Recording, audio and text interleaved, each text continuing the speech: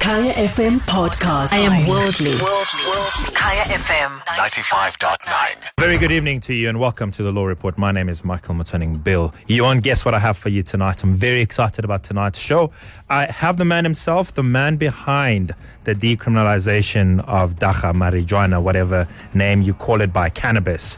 That's the man who's had a 20-year journey with the courts and trying to deal with the issue of dagga. That is Gareth Prince. That's the man himself. He'll be joining me, and most importantly, not only can you listen to tonight's show, but you can also watch us because we'll be streaming live. If you go to www.kfm, you'll be able to watch us live as he joins me in studio. We'll be starting on that at around 10 past 8, so you can look forward to talking to the man himself. So not only will we be covering what this means for you, why it's important, how is the world orders now going to be given the confirmation by the Constitutional Court, but we're getting deeper to understand the man, the tenacity, the ability of a man to pursue a fight for so many years.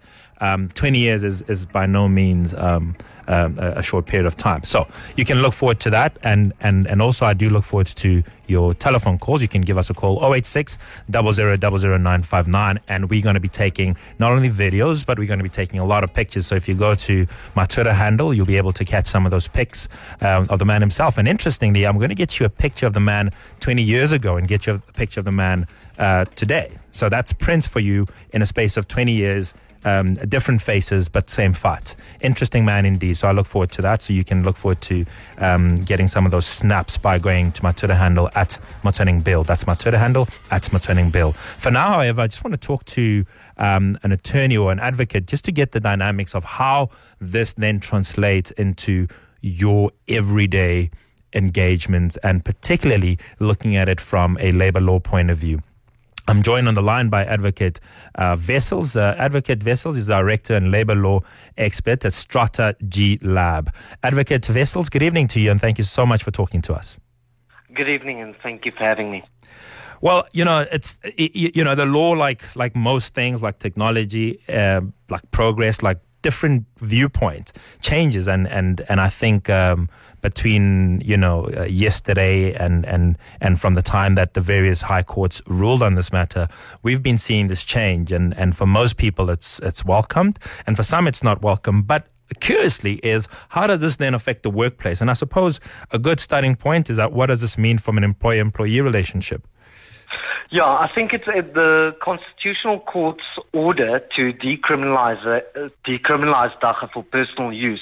Many are of the view that it won't really affect the employment relationship or rules and regulations that companies have in place regarding the use of dagga. But there are some of us that believe that it will definitely have an impact on the employment relationship. And whilst there are a lot of people that are rejoiced about the decision, there are also those that are concerned about it. And we also have to keep in mind that in the past, many employers and I mean our state, our law enforcement, have treated the use of dagga or the possession of dagga or the cultivation of dagga as a criminal act. And what this now effectively is going to mean going forward is that employers that had in their policies and procedures that you're not allowed to report for work with traces of an illegal narcotic in your system is a dismissible offense, will now have to effectively review those policies and their approach to testing employees for the use of cannabis or dagga in the workplace. Because as we stand now, it was very easy in the past to conduct tests, be it a urine test, a blood test, saliva test, to determine whether or not somebody had narcotics in their system. But as we stand, there's no real scientific way of determining when somebody is really under the influence of dagga. And that is basically the recourse or the rule that's going to change within the workplace.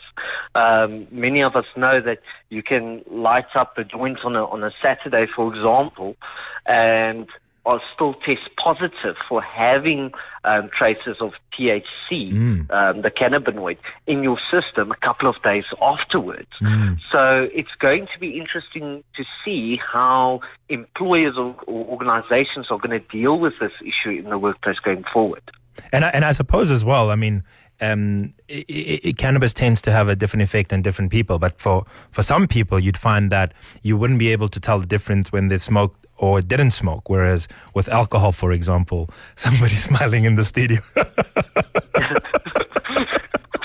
Yeah, look, and I think it's very much, you're now in a situation where you're going to treat it very much like alcohol. But I mean, I was about to make the point before I went laughing. But, with alcohol, there's a lot of things that we've been able to tell, even before the science comes in. If somebody walks in intoxicated into a workplace, they're sort of things that give them away, slurry speech, etc., etc.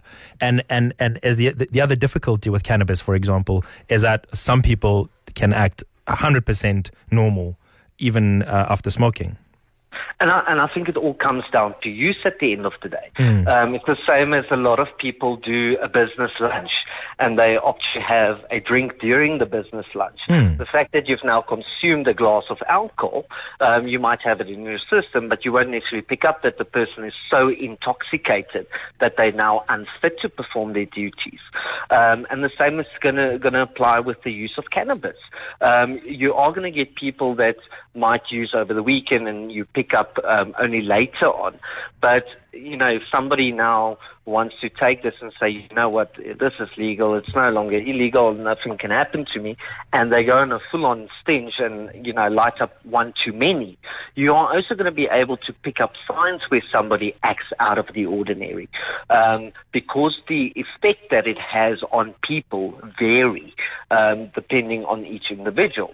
Some people start having cravings, some people start hallucinating, and those are still observations that you will be able to pick up within a working environment. I'm not sure if this is a fair question to put to you, but it seems that the judgment makes emphasis on private use, and I'm trying, and it seems that there's sort of something that, so in that statement is an opposite statement to say you can't do it in public, so you can't smoke in public, and I'm wondering how stretched can that definition of private use can be, if my understanding is correct at the first level. How stretched can that be? So, for example, can I smoke in my office, which is a private environment? And can I smoke in my office if it's shared with other people, but I've got a demarcated office, for example? And that's going to be the question to be determined ultimately by Parliament, because it's going to be for Parliament to put legislation in place that's still going to regulate the use of cannabis within a private space. And our understanding is mostly that it can be used in your private dwelling, so in the privacy of your own home. An office environment, be it that you have your own office, can hardly be regarded as your own private space, because that's ultimately the workspace, and there's a whole lot of other people that gain access to the workplace, members of the public, clients, etc. So that's going to be very interesting to see what rules and regulations are going to be put in place to regulate it, because as much as one would be entitled to make use of cannabis in private, you're still going to have some limitations in as far as how much can you have, because it's only the use thereof and the cultivation thereof for private consumption that has been decriminalized. All other aspects are still criminal acts. You can't deal in it, you can't trade in it, those kind of things. So what rules and regulations are going to be put in place, we'll have to wait and see. And the other thing that I'm dying to sort of ask you is, if you think, for example, most companies are liberal when it comes to drinking, so they wouldn't, some companies don't regulate drinking, and they don't say you can't drink at this time or that time, and I think part of at the heart of the litigation on this issue was the fact that there's a level of hypocrisy in the sense that somebody who gets intoxicated from the use of alcohol is treated differently from somebody that gets intoxicated from the use of cannabis. And it'd be quite interesting to see how then liberal companies that are not against drinking in the workplace, how they would then embrace the use of cannabis. or somebody been under the influence of cannabis in the workplace, even though they might have consumed it privately? Yeah, I think it's going to be interesting to see, and I think depending on what organization, what industry you work for, businesses are going to deal with the use of cannabis very differently. But I think it's very important for us to still know and understand that in terms of the occupational health and safety legislation that we have, there is an obligation that is placed on both employers and employees and stakeholders within business to still ensure a safe working environment. And that's critical. You can't have somebody or in the workspace that is operating heavy machinery or is giving consumers financial I mean, I think advice that's an obvious one, but what I'm proposing is the less obvious one, or the proposition I'm putting is an environment you can just think even here at Kai FM. It's a liberal environment where there isn't the operation of heavy machinery. If I had a glass of wine coming into the studio, nobody would raise an eyebrow, provided I maintain a level of professionalism.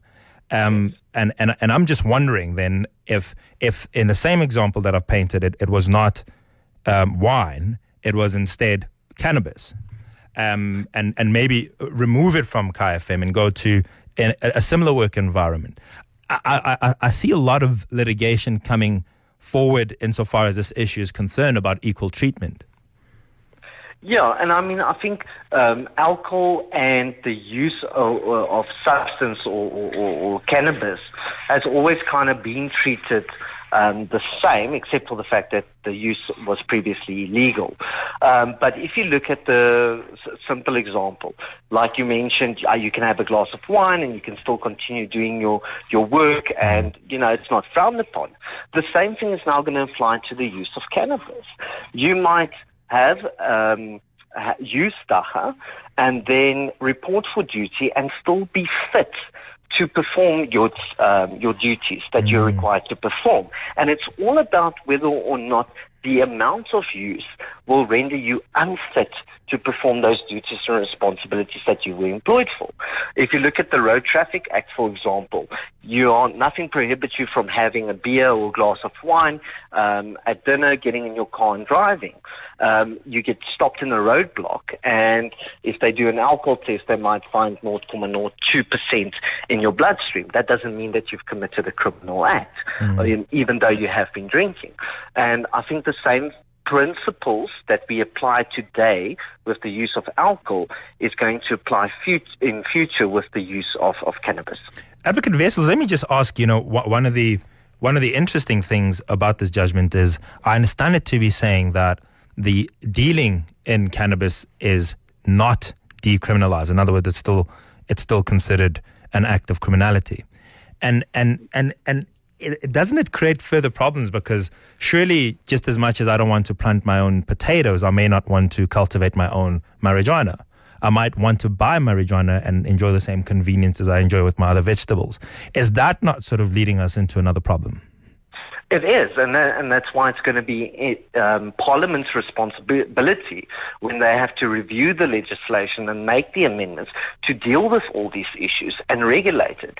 If you take, for example, cannabis oil, that a lot of people have been using for medicinal reasons over the last years, the use thereof is permitted, provided that you follow the right process in as far as obtaining cannabis oil is concerned. So you can get it at a pharmacy, and there's a prescript or script, and the pharmacy has a license to dispense of it, etc.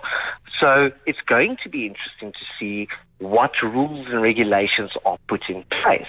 There's also suggestions that a limitation might be put on to say, when I do a certain test, be it a blood test or saliva test, because that is more accurate than a urine test, for example, if there is a certain amount found in your bloodstreams, it might be deemed that you are intoxicated.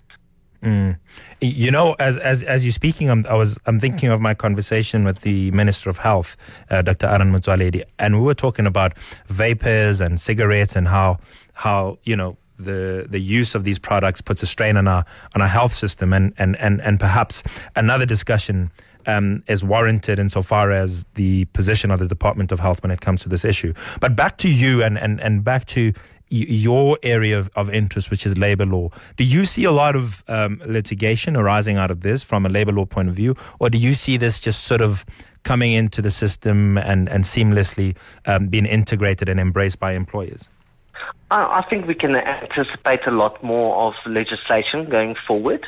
In the past, it was very seldom that you would find yourself in a position where you would litigate on these matters. We often found that employees that tested positive for having traces of THC in their system would not really go to the CCMA or dispute resolution forums because of the fact that it was an illegal substance. Yeah. And now you're here dealing with a legal substance. We also have to keep in mind that that Schedule 8 of the Code of Good Practice that deals with dismissals in the LRA also makes provision for incapacity due to substance. So where somebody admits, listen, I have an alcohol problem, for example, or now you might have people claiming that they have a substance abuse problem, and how you are now going to effectively deal with those issues. Because once somebody has a problem and they recognize it, then there's a different process in dealing with it, and it's not as simple as merely putting into a hearing and getting dismissed. So I think it's going to be interesting to see how different organizations are going to deal with it and what the litigation is that's going to come from it. Perhaps a question not so much for myself, but really for somebody that might be sitting out there having been dismissed for this thing. What does it mean if you were dismissed, say, 2 years ago for the use of cannabis? Or for testing positive for cannabis, and now this law comes into play, or this judgment comes into play.